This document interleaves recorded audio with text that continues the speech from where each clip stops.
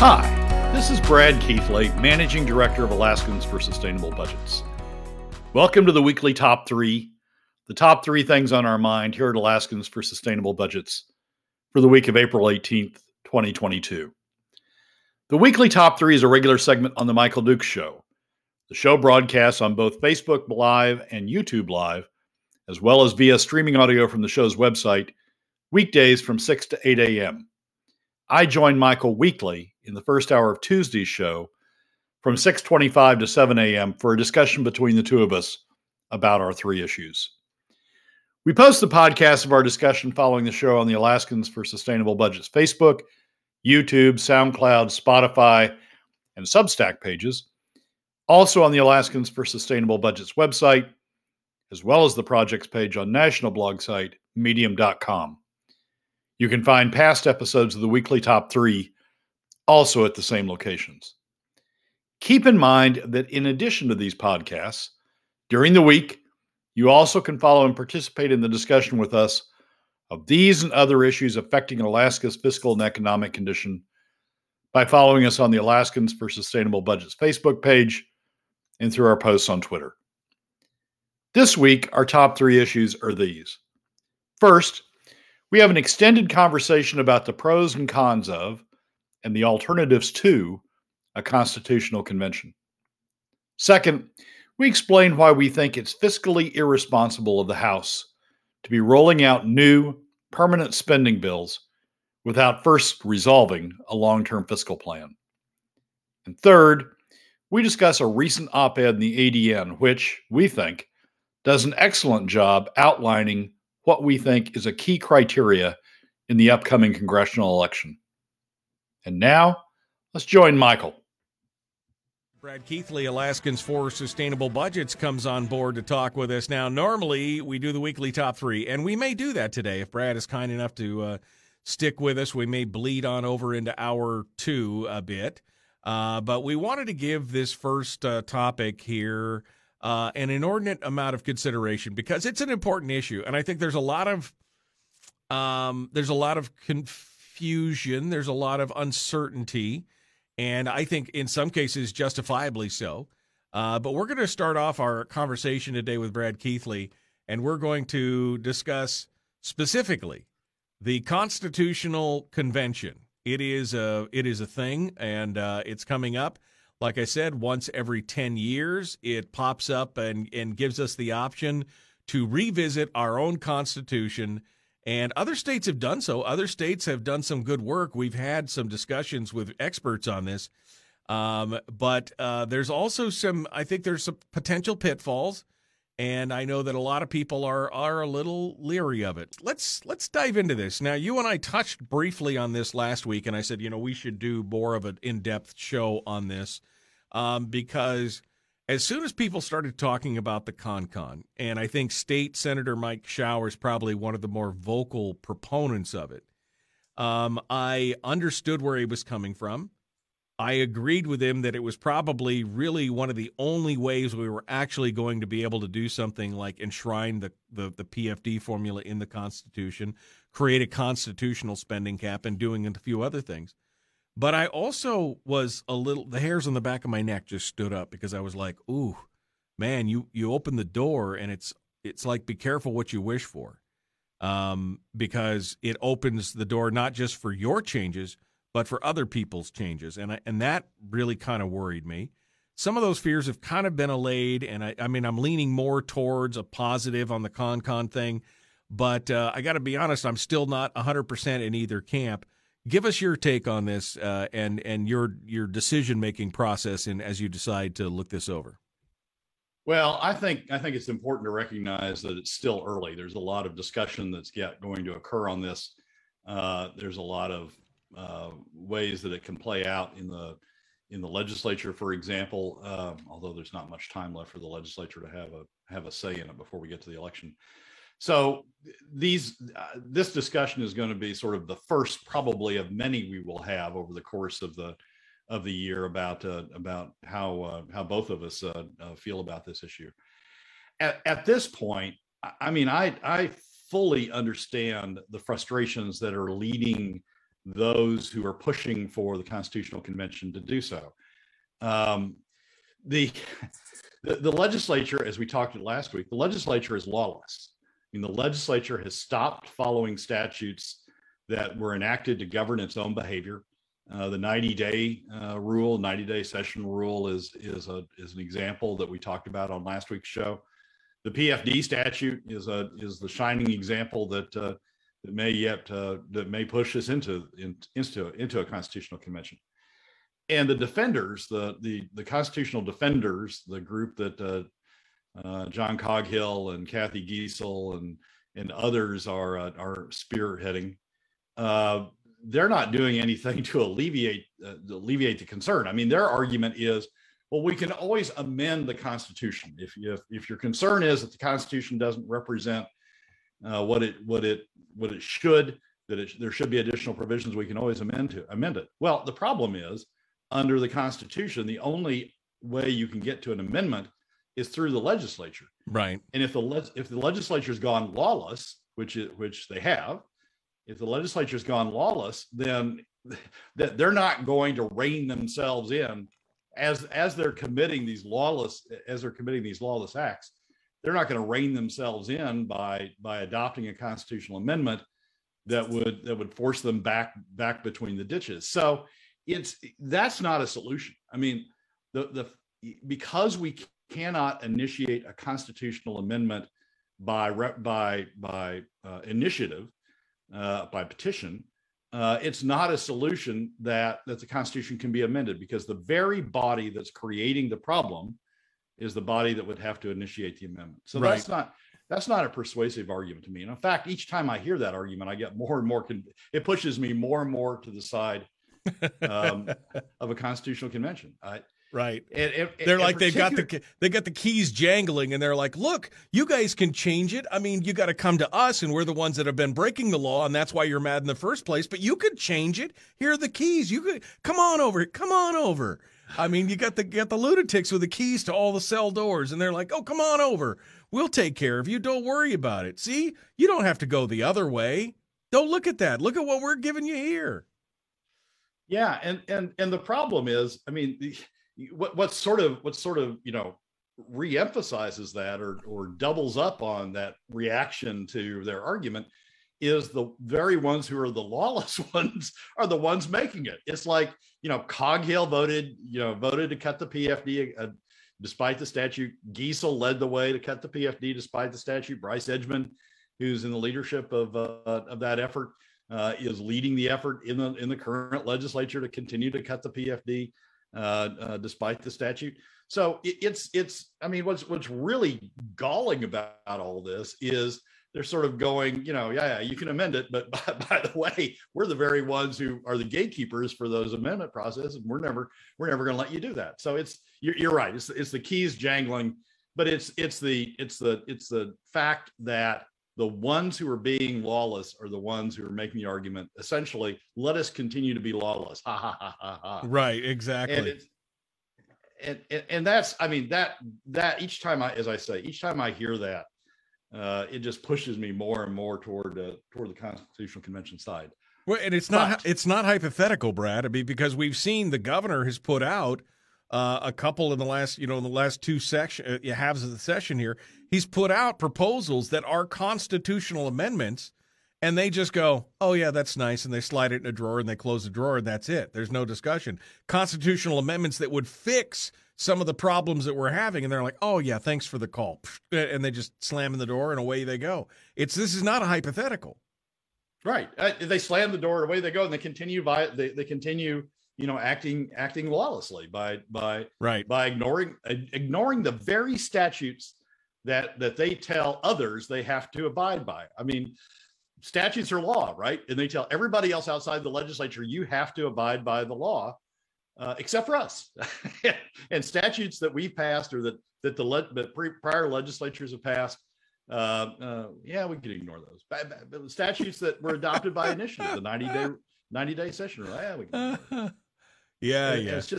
It's just, I mean, if we were talking about a constitutional convention about something else and the legislature would consider it and consider an amendment and, put it forth for the voters to vote on, then yeah, I could buy that argument that a constitutional convention is unnecessary. But in this case, they keep pushing me more toward a constitutional convention the more they make that argument.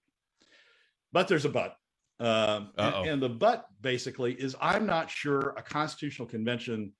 In fact, I'm very concerned. A constitutional convention is not going to resolve the issue that we're all concerned about, the PFD issue.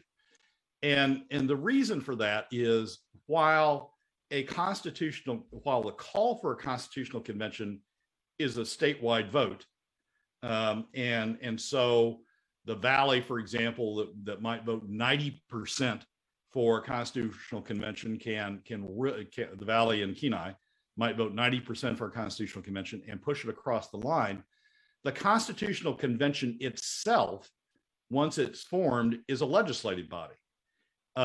It is elected by district. It is representative of districts as opposed to representative of a statewide vote. And as we've seen in the current legislature, when you have that sort of body, a legislative body, a district elected legislative body, considering issues, they're not coming to a solution. And I'm not sure that trying it differently by trying it through a constitutional convention and electing a new body to consider this by constitutional convention, electing it by district as we would, is going to produce any different result than what we've seen coming out of the legislature thus far. So what I'm concerned about is the Constitutional Convention becomes another excuse to put off dealing with the issue. Let's say we vote for a constitutional convention, then we've got to adopt procedures, then we've got to elect the delegates, then they've got to go through the consideration. It becomes another reason to say, well, we can't resolve the PFD this year. That's off in the Constitutional Convention. We'll see how it's handled there. And they just keep putting it off and putting it off. And it never gets resolved there either. So I'm not sure we're gaining on solving the issue by going down the road of a constitutional convention. And I think a constitutional convention can become a lot more complicated very quickly by a lot of other issues. For example, if the Supreme Court overturns Roe versus Wade this summer, as a lot of people speculate they might, the PFD issue may seem minor by the time we get to the Constitutional Convention, because we may be having the mother of all battles about the right to privacy plank that's currently in the Constitution as interpreted by the Alaska Supreme Court. Right. That's currently in the Constitution, and that may overwhelm everything and ultimately lead to a crash and burn of the Constitutional Convention in through that issue, and the PFD just gets pushed off to the side, and we never get it resolved. Well, you start looking at who the delegates are going to be. I mean, anybody who's not sitting in the legislature at that point could basically be up for grabs on it. That doesn't mean that they couldn't pull out some Jennifer Johnstons or some Chuck Copps or Kathy Giesels or John Coghills out of those districts if they get nominated or put forward for that. You could end up with a constitutional convention that's got mom and pops and people like that, but also some political fixers who go in there to try and work their voodoo on it at the same time. Oh, it'll be heavily lobbied. I mean, wherever it is. I mean, the 55 Constitutional Convention was put up in Fairbanks at the university to get it away from Juneau and get it away from the lobbyists. But in this day and age, with airplanes and travel, maybe if they hold it in Nome or someplace, they might get away from people. But there will be lobbyists buzzing around this thing like crazy, and there will be national interest in it. If Roe versus Wade is overturned, there will be national interest in this Constitutional Convention like we've never seen, and there will be a lot of effort made to try to get the Constitutional Convention to address that issue. As well as the PFD, as well as any number of other issues that people are going to propose. So, I think on the downside, my concern is we don't solve the issue. I mean, people are thinking that the Constitutional Convention solves the PFD issue, right? We'll put the PFD in the Constitutional. We'll vote for a Constitutional Convention. The Constitutional Convention will put the PFD in the Constitution. We'll vote to ratify the Constitution. Done. We've actually solved the issue. I think the second step of that the Constitutional Convention actually puts the PFD in the Constitution in a way that people think it should be. I think that is a very speculative issue, and by putting it off to the Constitutional Convention, I think we're way down the road before we find out whether that actually does it or not. Brad Keithley is our guest, Alaskans for Sustainable Budgets. We're coming up on the break, and we're going to continue this discussion with him. When we get back, I want to talk about the timing of it. This is not a quick fix. This is going to take some time. And then maybe the ideal situation where this would, and if not this, then what? I guess will be the three questions that I want to talk with Brad about as we wrap this up into the last segment of this hour. And Brad's agreed to come on over into hour two, and we might spread 2 and 3 out into hour two. But those are kind of the three things, if not this, then what? The timing of it. And any other pitfalls that he may see on this. We'll jump back into it. Somebody quoted Dwayne Bannock in the chat room. The Alaska Constitution is a despicable document. I always like to say, well, the Constitution is communistic or socialistic, but I didn't write it. I just have to live underneath of it. So we'll make the best of it as best we can. I wasn't the one that wrote it, although you can't necessarily blame the framers of the state constitution. Their hands were tied by the federal government at statehood to begin with. That was really a statehood thing that we really kind of got the sticky shaft on in that regard. But yeah, I mean, I didn't write the damn thing, but I definitely have to live under it, and that's kind of where we're at right now. Brad, your thought? Well, yeah, I mean, one thing that we often hear in the PFD debates is, well, just give us back our mineral rights. Well, the state can't do that. I mean, it can't do that even if we have a constitutional convention, right? Because the mineral rights came from grant by the federal government with a right of reverter, as lawyers would say, which is that if the state tries to alienate, a legal word, if the state tries to grant, tries to parcel out those mineral interests to individuals or to anybody, then those grants are unlawful, and the mineral rights revert back to the federal government. So there are constraints that are going to be imposed even even if we have a constitutional convention by federal law. Right. It's a tough situation. I mean, I agree. I didn't like I said, I didn't write it, but we definitely have to live within this framework. And if it is the law, then we should hashtag follow the damn law. It just seems to make the most sense here. Jim says Coghill and Giesel would probably be selected as constitutional delegates. It's possible. I mean, that's the thing. You got a lot of people out there, and I know Mike Shower's like, oh, well, they probably would just pick regular mom and pops, and they don't. I think that's a little naive. I think that they're going to pick the people who are the most vocal and most vociferous, and those who have got something to win or lose on this are the ones that are going to be vying for those spots. And so it's going to be contentious. It's hugely naive to think it's going to be mom and pops. I mean, there's going to be money come into the election of the delegates. Yeah. I mean, the oil companies are going to be concerned about what the heck the delegates might do to the oil industry. Fishing industry is going to be concerned about what the delegates might do to the fishing industry. The top 20% are going to be concerned about what the delegates might do. If Roe versus Wade is overturned this summer, we're going to see all sorts of national money come piling in to affect it. So it's very naive to think it's going to be ordinary mom and pops. There's going to be a lot of money coming into this. Yeah, and I could see nothing but former legislators getting the nod on a lot of this stuff on both sides of the aisle. Michael, there's not a prohibition on existing legislators that I know of. There's not one in the Constitution, and there were legislators elected to the 1955 convention. I thought there was a restriction on serving legislators. Maybe I'm wrong.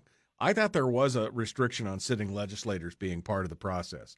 But maybe who picks the delegates, Brad? I mean, it's a nomination and a vote, right? So, I mean, Well, it's an election, and here's, I mean, we'll talk about this when we come back on the air in terms of timing, but it's the Constitution says in the absence of a statute enacted now to govern the procedures, that we're supposed to use the procedures that were used in 1955. Well, in 1955 they used electoral districts to elect the delegates, but those electoral districts no longer match one man, one vote. So the question is going to be, whether we use those old electoral districts or whether we have to adopt new electoral districts. And that issue is going to be up to the legislature, at least in the initial issue. The existing, whatever legislature is elected next, it could or could not be. It depends on whether the governor would try to do it by special session. But it's going to be up to whatever legislature addresses that issue with respect to what the districts are. So. Yeah, it's a hot mess. Let's just put it that way. Rob Meyer says, so here's the thing about the delegates. How many people do you know that you would love to see in the legislature but would never do it because they don't want to bare their souls every 2 years or take 4 months off from their lives every year? But they might be persuaded to do it once for 3 months. We have a much better chance to get good people to participate as statesmen in a constitutional convention. Well, there's a lot to unpack there.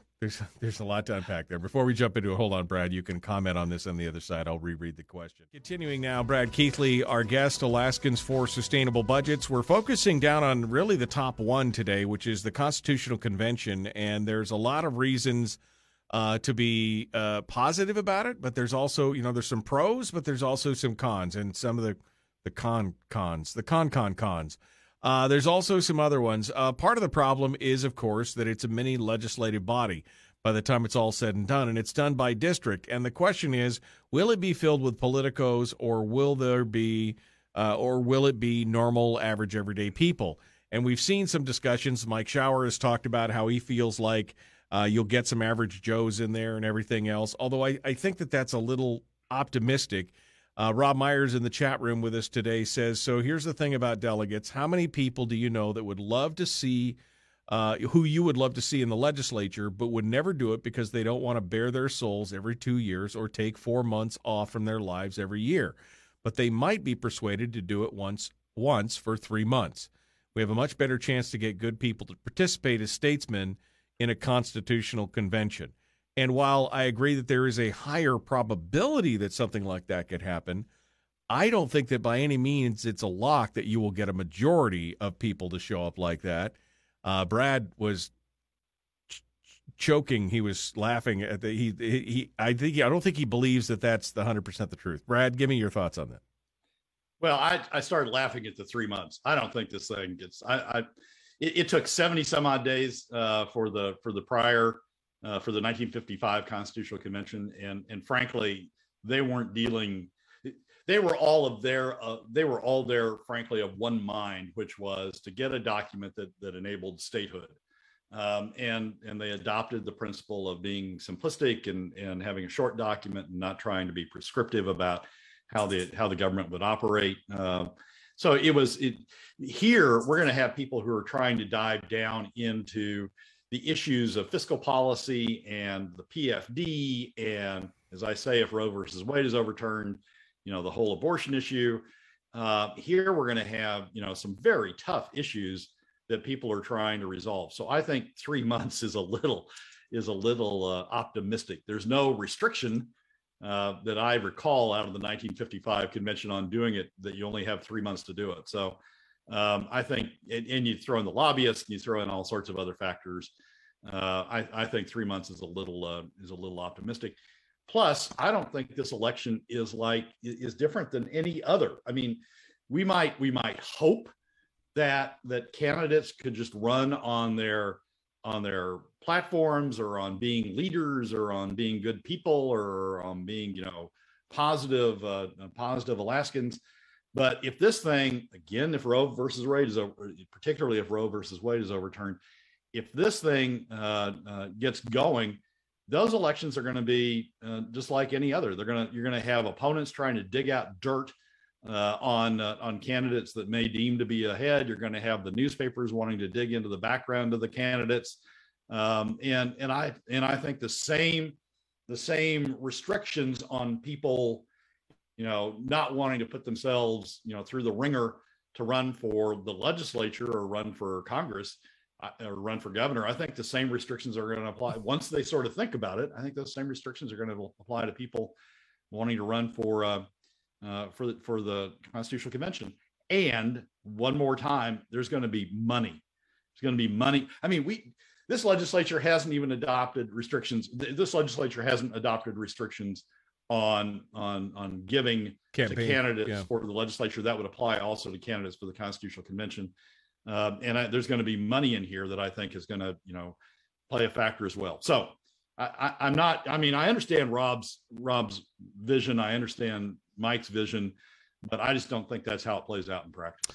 Well, and let's talk about the timing. You just mentioned that 3 months is what he was saying, but there's no restriction. It could be twice that long. It could be more.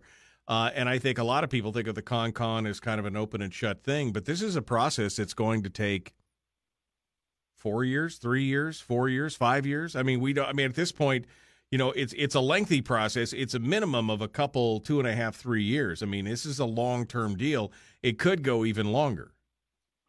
Well, the Constitution provides that in the absence of a procedural, the legislature is setting forth procedures that the Constitutional Convention would follow the procedures of the 1955 Constitution, the Constitutional Convention. Plus, the Constitution provides that the election of delegates would be at the next statewide election, which would be in 2024.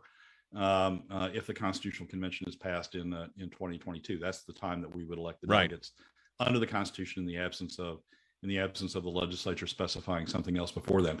I tell you, I think there's a big issue that's going to show up right up front, which is how do we elect delegates? What are the delegate districts?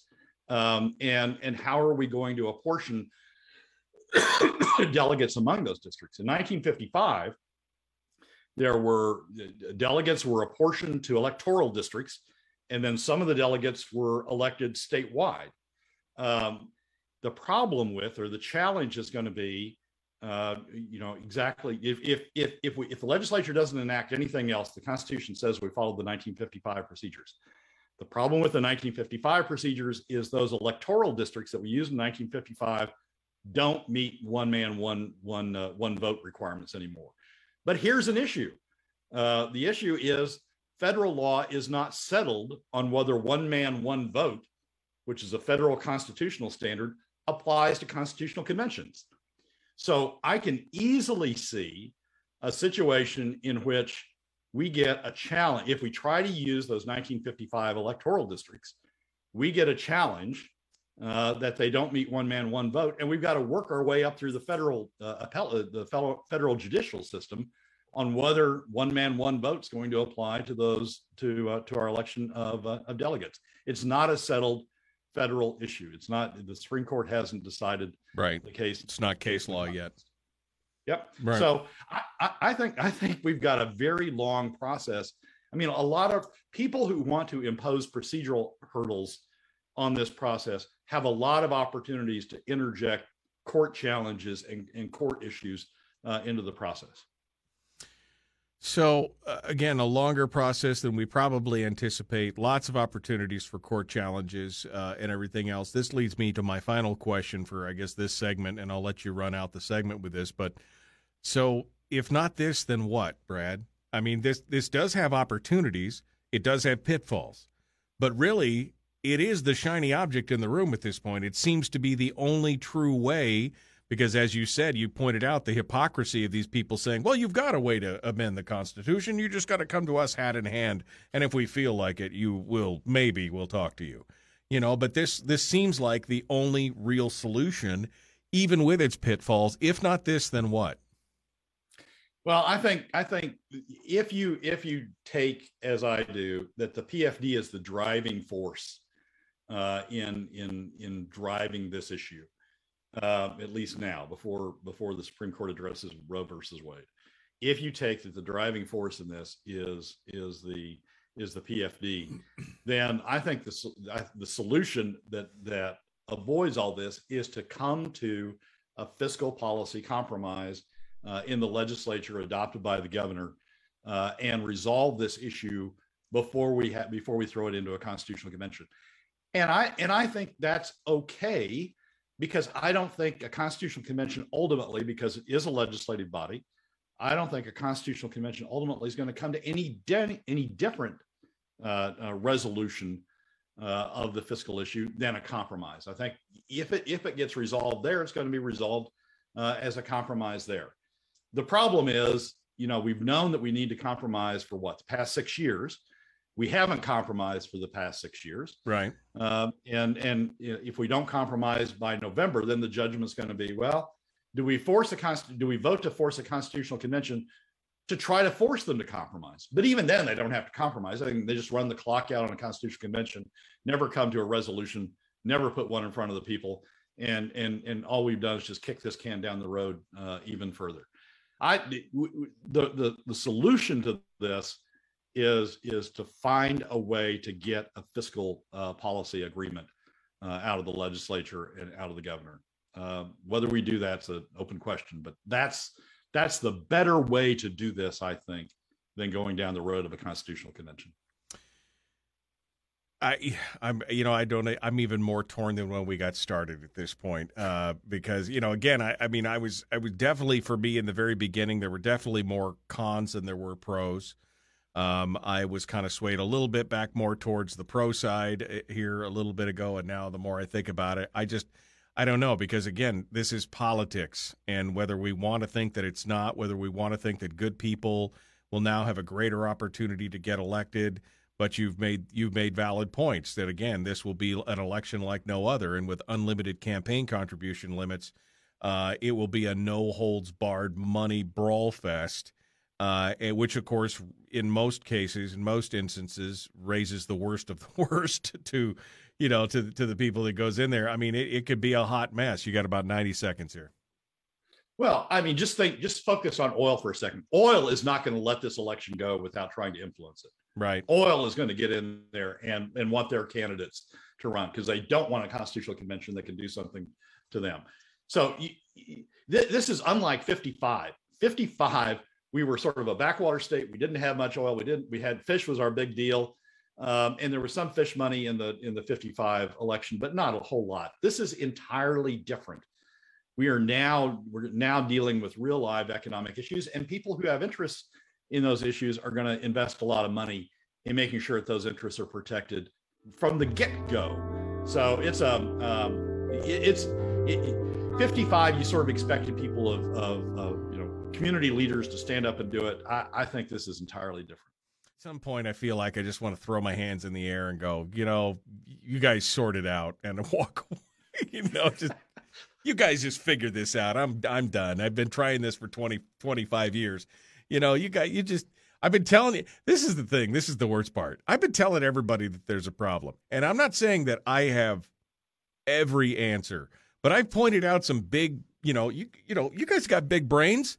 I've been pointing out the problems and saying, here's my suggestion. I don't have all the answers, but we can at least move in this direction.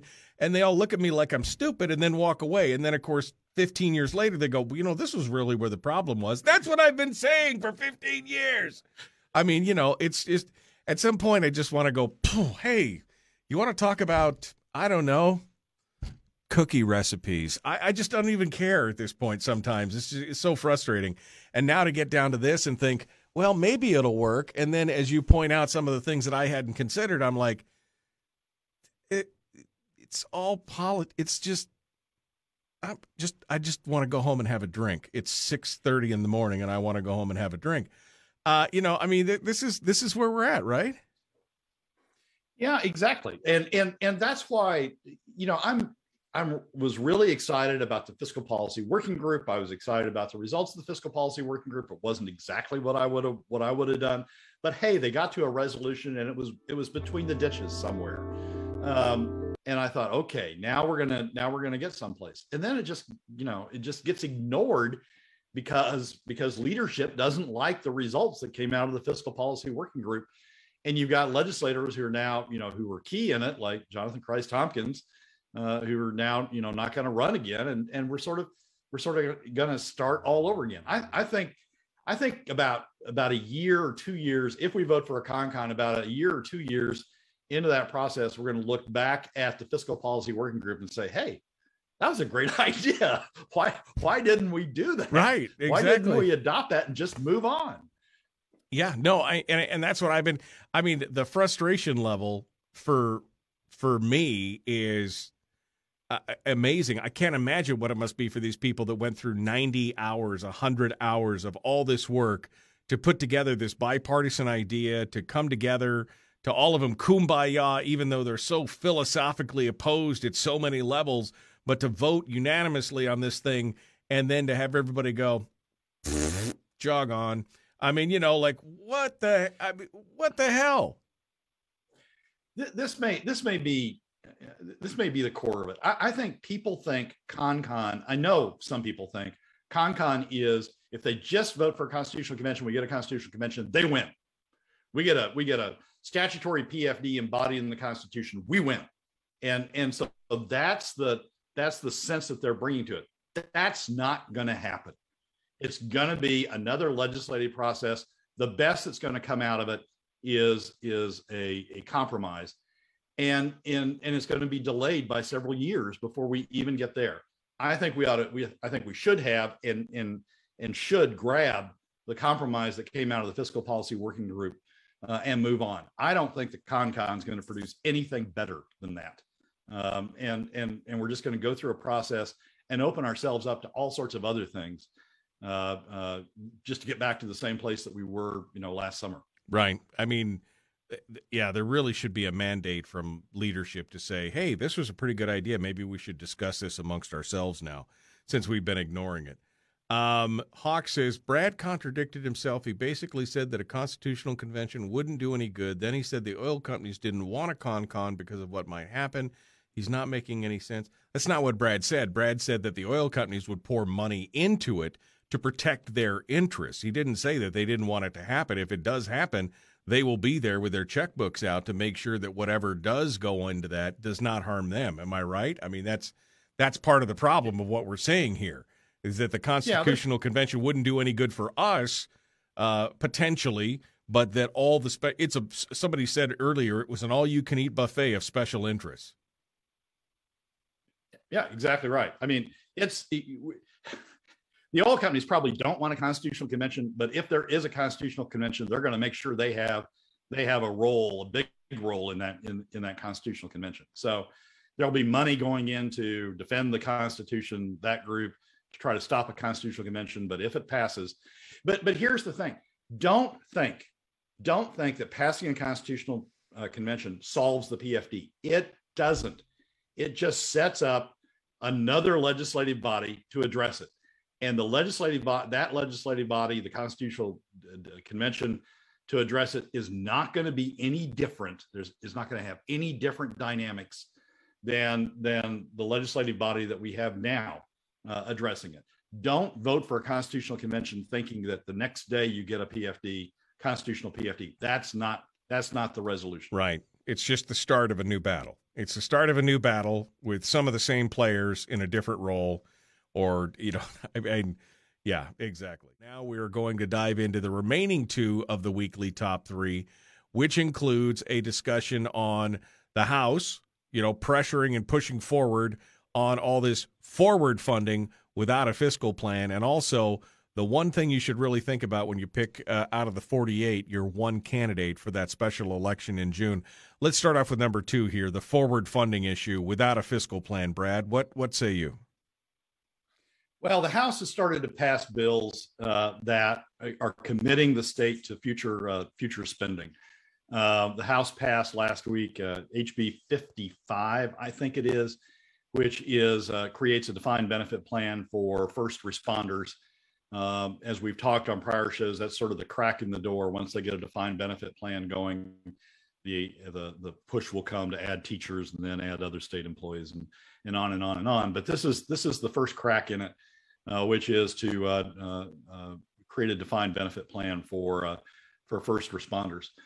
In a second bill, they passed a bill that would restore and set up in the same way as the PCE, set up in the same protected way as the power cost equalization payments, or the power cost equalization fund. They would set up a fund for the higher ed college scholarship program.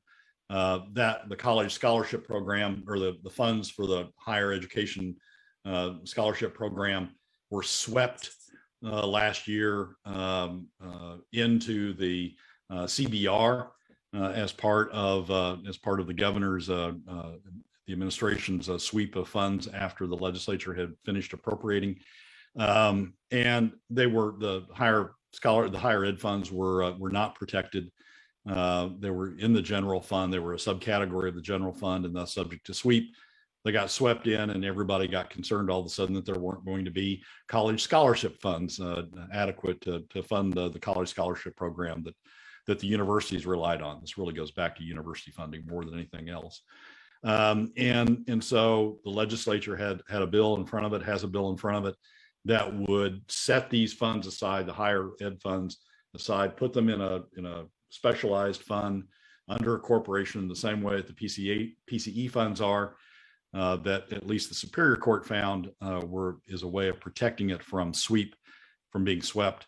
And it would do that for the higher ed scholarship fund. So the legislature is in the House passed both those bills last week. So the legislature, the House at least, is in the process of beginning to make commitments for future spending. We're going to have the BSA bill, the increase in the K through 12 BSA come through House Finance, go to the House floor, and it's likely going to pass because it's about the children, and we all want to respond to education. Will be the floor speeches, and they'll pass that. Here's the problem: they're passing these bills that commit the state to increase spending going forward, or in the case of the higher ed scholarship fund, setting aside funds that otherwise could be used to fund general programs, setting them into a special category and designating those funds for that category, taking them off the table to be used for other categories. They're going ahead and doing that, and we don't have a fiscal plan. So what you really ought to be thinking about these bills as doing is passing PFD cuts. Each time you pass a spending bill and you don't have a fiscal plan, you don't have alternate revenues in place, or you don't have offsetting spending cuts being enacted someplace else, what you're doing is you're increasing the draw on future PFDs. You're passing PFD cut bills. And nobody on the House floor articulated it that way during the debate, but that's exactly what we're doing. And I think frankly, it's irresponsible to be passing these spending bills, making commitments regarding future spending, making commitments to restore a defined benefit program, making commitments to set aside funds for the higher scholarship funds, making commitments in the case of the BSA to increase the BSA. I think it's irresponsible to be passing those bills without having resolved the fiscal situation and know how you're going to pay for them, have a vote on how you're going to pay for them at least, because all you're doing is you're really committing just to future PFD cuts without saying it, without admitting it, without acknowledging it, and without having a vote on whether that's the right way to be paying for things. Yeah, no, absolutely. I mean, without it, you're basically encumbering future commitments from citizens from one form or another, PFD cuts, new taxes, whatever it is. You're encumbering them for the future without that legislature being able to take a vote on it. And I think that that's problematic. And really, it comes back to, of course, this whole question of designated and everything else. I mean, they may be they're violating the spirit of the law, if not the letter of the law at this point, as you said, based on a Superior Court judgment ruling. They didn't get to the Supreme Court. But, I mean, at some point, somebody's going to have to say, well, what did the framers intend when they said no dedicated funds? well, we designated, and then we put them in a state corporation, and we did this, and so it's really not dedicated, but it's it has all the features of dedication without the designation of dedication. Designation. We're getting to a place that every fund is going to be protected, except for the permanent fund. Exactly. I mean, we're setting up a situation where the PCE is protected, where we're forward funding K through 12. We're putting the college scholarship funds back in a protected category. The only thing that's going to be unprotected, and thus the thing that's going to be taken to pay for all this, is PFD cuts, taxes on middle and lower income Alaska families. So right. I just think I think it's irresponsible of the legislature to be doing that. Sarah Rasmussen voted for it. That's just another flip on her part. She says she's for protecting the PFD, but then she votes for legislation like this that leads to future PFD cuts. I think it's just the legislature is just, we were talking in the last segment about a lawless legislature. This isn't lawless. They can do this, but I think it's irresponsible. It's fiscally irresponsible to keep going down this road without having the debate and resolving how we're paying for this stuff in the future. Yeah, no, absolutely. All right. Well, we got about 7-8 minutes here. So let's talk about number 3, which is your choice of, you got 48 candidates to choose from in this upcoming special primary election for the congressional seat. And you say that there should be one thing that they're looking for in this. Brad is picking the one thing. Pick the one thing for me, Brad. So what is the one thing we should be looking for in a candidate as we look at this crowd of 48 here? Well, we had a discussion on the show a couple of weeks ago about a chart I was building for how to evaluate the congressional candidates, and I subsequently did a column for one of my Friday columns for the Alaska landmine that went through those criteria and why I believe those criteria were important. One of the criteria is the ability to work across the aisle, the ability to compromise. And as I said in the landmine column, and as I think I said on the show, that is a critical criteria to me because Alaska has one representative. You look at some of these other states that have legislators who are either members of the squad or like MTG is, or whatever the heck her name is from Colorado, Boebert, that is off to the right. They have other representatives in those states that can look after those states' interests, so they can afford somebody to have one of their representatives go off to an extreme. New York has other representatives they can have. AOC afford to go off and go off to the left, and Georgia has other representatives that can look after the state. They can afford to have Marjorie Taylor Greene go off to the right. Alaska can't afford that. We've got one representative that needs to focus on the state's interests. We can't afford to have a representative that goes down a rat hole of, getting into a caucus or getting into a squad or getting into a partisan position that sort of forecloses the ability to work across the aisle, because Democrats are likely to lose the Congress this year, but they may gain it back in future years, and we need somebody to be able to work across. That's what Don Young did. Don Young, as irascible as he was, as prone to saying bizarre things as he was, Don Young was able to work across the aisle and used his power that he built up through the committee process and then sustained as a result of his seniority. Use that process, I think, to look after Alaska's interests, not only financially, but as we talked on the show a couple of weeks ago, also our interests in dealing with federal lands and federal regulations that affect Alaska greatly. The column that I'm referring to, there's a column in the op-ed page of the ADN, not an ADN editorial, but an op-ed that somebody wrote called Don Young and Overcoming Political Polarization. And I think that's an excellent column. It summarizes sort of this issue of someone who's able to work across the aisle.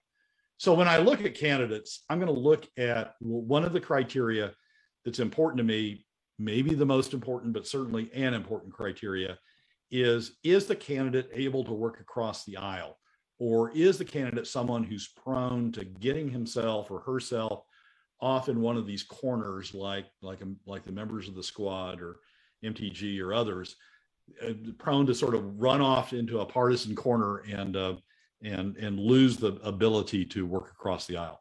I think the column captures that criteria very well, and for people who want to know what are the important criteria, not just, oh, I like Sarah, or oh, I like Josh, or oh, I like Tara. People who want to think through the criteria that they're using to judge these candidates, I think that column is a great place to sort of get a sense of what's important from the ability to work across the aisle. I immediately start seeing comments in the chat room about how we don't want to work with the dirty communists. We don't want to do this. We don't want to do. I start to wonder, when did cooperation become a bad word? And I'm not talking about compromising first principles. I'm just talking about, when did walking across the aisle to somebody who you disagree with and trying to work through your differences, when did that become bad? Everything is so divided. And I know everybody's going to say, well, they did it. I'm just saying, look, they may have done it first. We may have done it first. We may have done it last. We may have done it better. They may have done it better. I don't know. But when did it become such a dirty word for people to try and come together and find some common ground? That now, it's just, this polarization is it is destroying us. It is literally destroying this country. It's destroying the world. And it has come to the point to where it's all extremes. You cannot be trying to find any kind of common ground with somebody who you disagree with philosophically. Yeah. And I don't mean somebody, I'm not a particular fan of Al Gross. I don't mean somebody who just says they can work across the aisle, or I'm an independent, so I can work across the aisle. Somebody who has a demonstrated track record and uses rhetoric that reaches across the aisle and builds majorities. You can't always count. Part of the problem that we're in with ANWR, part of the problem that we're in with NPRA, is it's become very partisan. And so the Republicans, free it up, open up NPRA, or open up ANWR, and then the Democrats shut it down. Well, there's a middle ground in there that would get it open, maybe not as completely open as we want it, but would get it open. There's a compromise on the PFD that would get a PFD established, and we could go on and with the rest of our lives. To think that there's a partisan solution to everything that's going to be a lasting partisan solution is just false. It's just you're kidding yourself. So yes, go work with the Republicans, only work with Republicans, get ANWR open. And then the next time there's a Democrat Congress, bam, we're closed again. Right. And we're never going to get investment. We may get ANWR, people may say it's open, but we're never going to get investment if we're running back and forth between those two extremes. Find somebody who can work the middle and create durable solutions. Yeah. No, that's the problem. And of course, when the pendulum swings, and it always swings, then if you're completely dependent on the out group, or on the one, on the in group, at that point, it becomes the out group, and it like you said, open, closed. We become, we're like the Pirates of the Caribbean, running back and forth across the deck, trying to roll the ship over. And that's what happens, because we can't find that middle ground where we can work and steer from that location. And yes, maybe find some compromise, maybe find some people that we can convert to our cause, but at the same time, understand that people are going to disagree, and we've got to find some common ground in between those things. But, maybe that's I guess that's a deeper, broader, larger show at this point than what we got going on here. Maybe we should bring you and Mike Shower together for a friendly discussion on pros and cons, and see what you guys can hash out between the two of you. That would be a fun discussion for sure. And I know I'd probably got a better chance of getting you two together than maybe you and John Conkill. So we'll have to see what goes on from there. And I would love to do that. I think that a conversation, because I think that you and Mike agree on a lot of things, but at the same time, you come at it from slightly different perspectives and you respect each other. I think it would be a good conversation to be had, just to talk about the pro cons in broader terms. Because again, you made me think about things that I hadn't considered before, and that's the idea behind more conversation. Whether you agree with it or not, it at least makes you think and brings it from a different point of view. And I think that's important. Yeah, I want to find a solution on this. I mean, we've now gone 6 years without a fiscal plan, and without people, finding, without the broader legislature at least finding the common ground. I mean, 8, the fiscal policy working group did, but without the broader legislature finding the common ground. And that's, to me, that's really the core of the whole con issue, right? Finding a way to get a fiscal policy, a durable fiscal policy that will, solve things, and so we can get on with considering whether we actually need a defined benefit program, can afford a defined benefit program, and the people who would pay for it are willing to pay for it. I mean, that you need to know who's going to pay for it before you start passing things like that. Right. So the people who are going to pay for it can weigh in on whether or not, that's something that they want to pay for. So any way that we can find, getting to that common ground, I think is a good way. And Shower was on the fiscal policy working group, so as an alternate. So, he will have some insights into whether that process is ever going to work. Well, yeah, absolutely. But I think specifically, I definitely, because he's been such a proponent of the Constitutional Convention, and you pointed out some of the pitfalls, I'd like to get his thoughts on some of that. And, like I said, have kind of a mini discussion or even mini debate about, whether or not he thinks that, it's going to work out the way he thinks it's going to work out, or the way that you think it's going to work out. I think that's an important consideration here. So, but you're not wrong. You're not wrong on the other either. And yeah, the idea that somehow creating a new defined benefits program is going to work. I mean, you could just see defined benefits programs across the country. The 99% of them have crashed and burned. The other ones have had to be propped up, and there are very few that have any kind of really successful track record. I mean, they have almost all the major ones have required millions of dollars in government bailouts to be able to make them work, and now we're jumping back into that fire. It makes no sense. Yeah, and Michael, that people are no doubt tired of me saying this, but the top 20% don't care, because they're assuming they don't have to pay for it, right? Yeah. They're assuming it's going to be paid for through PFD cuts. So, they don't care about whether you're voting for it or not. If we have a fiscal plan, a fiscal solution that includes them, so that they pay a material share, just like middle and lower income Alaska families are, they pay a material share of it. I think the outcome of those sorts of votes are different. Natasha says, wait, you're going to tax me to pay for a defined benefit plan? Oh, no. We're not going to go down that road. Well, it'll be an interesting discussion, to say the least. So we'll keep you in mind here. Maybe we'll dust something up here the next couple of weeks where we can do that. That would be a fun discussion. We'll do a Skype or a Zoom head-to-head discussion or something.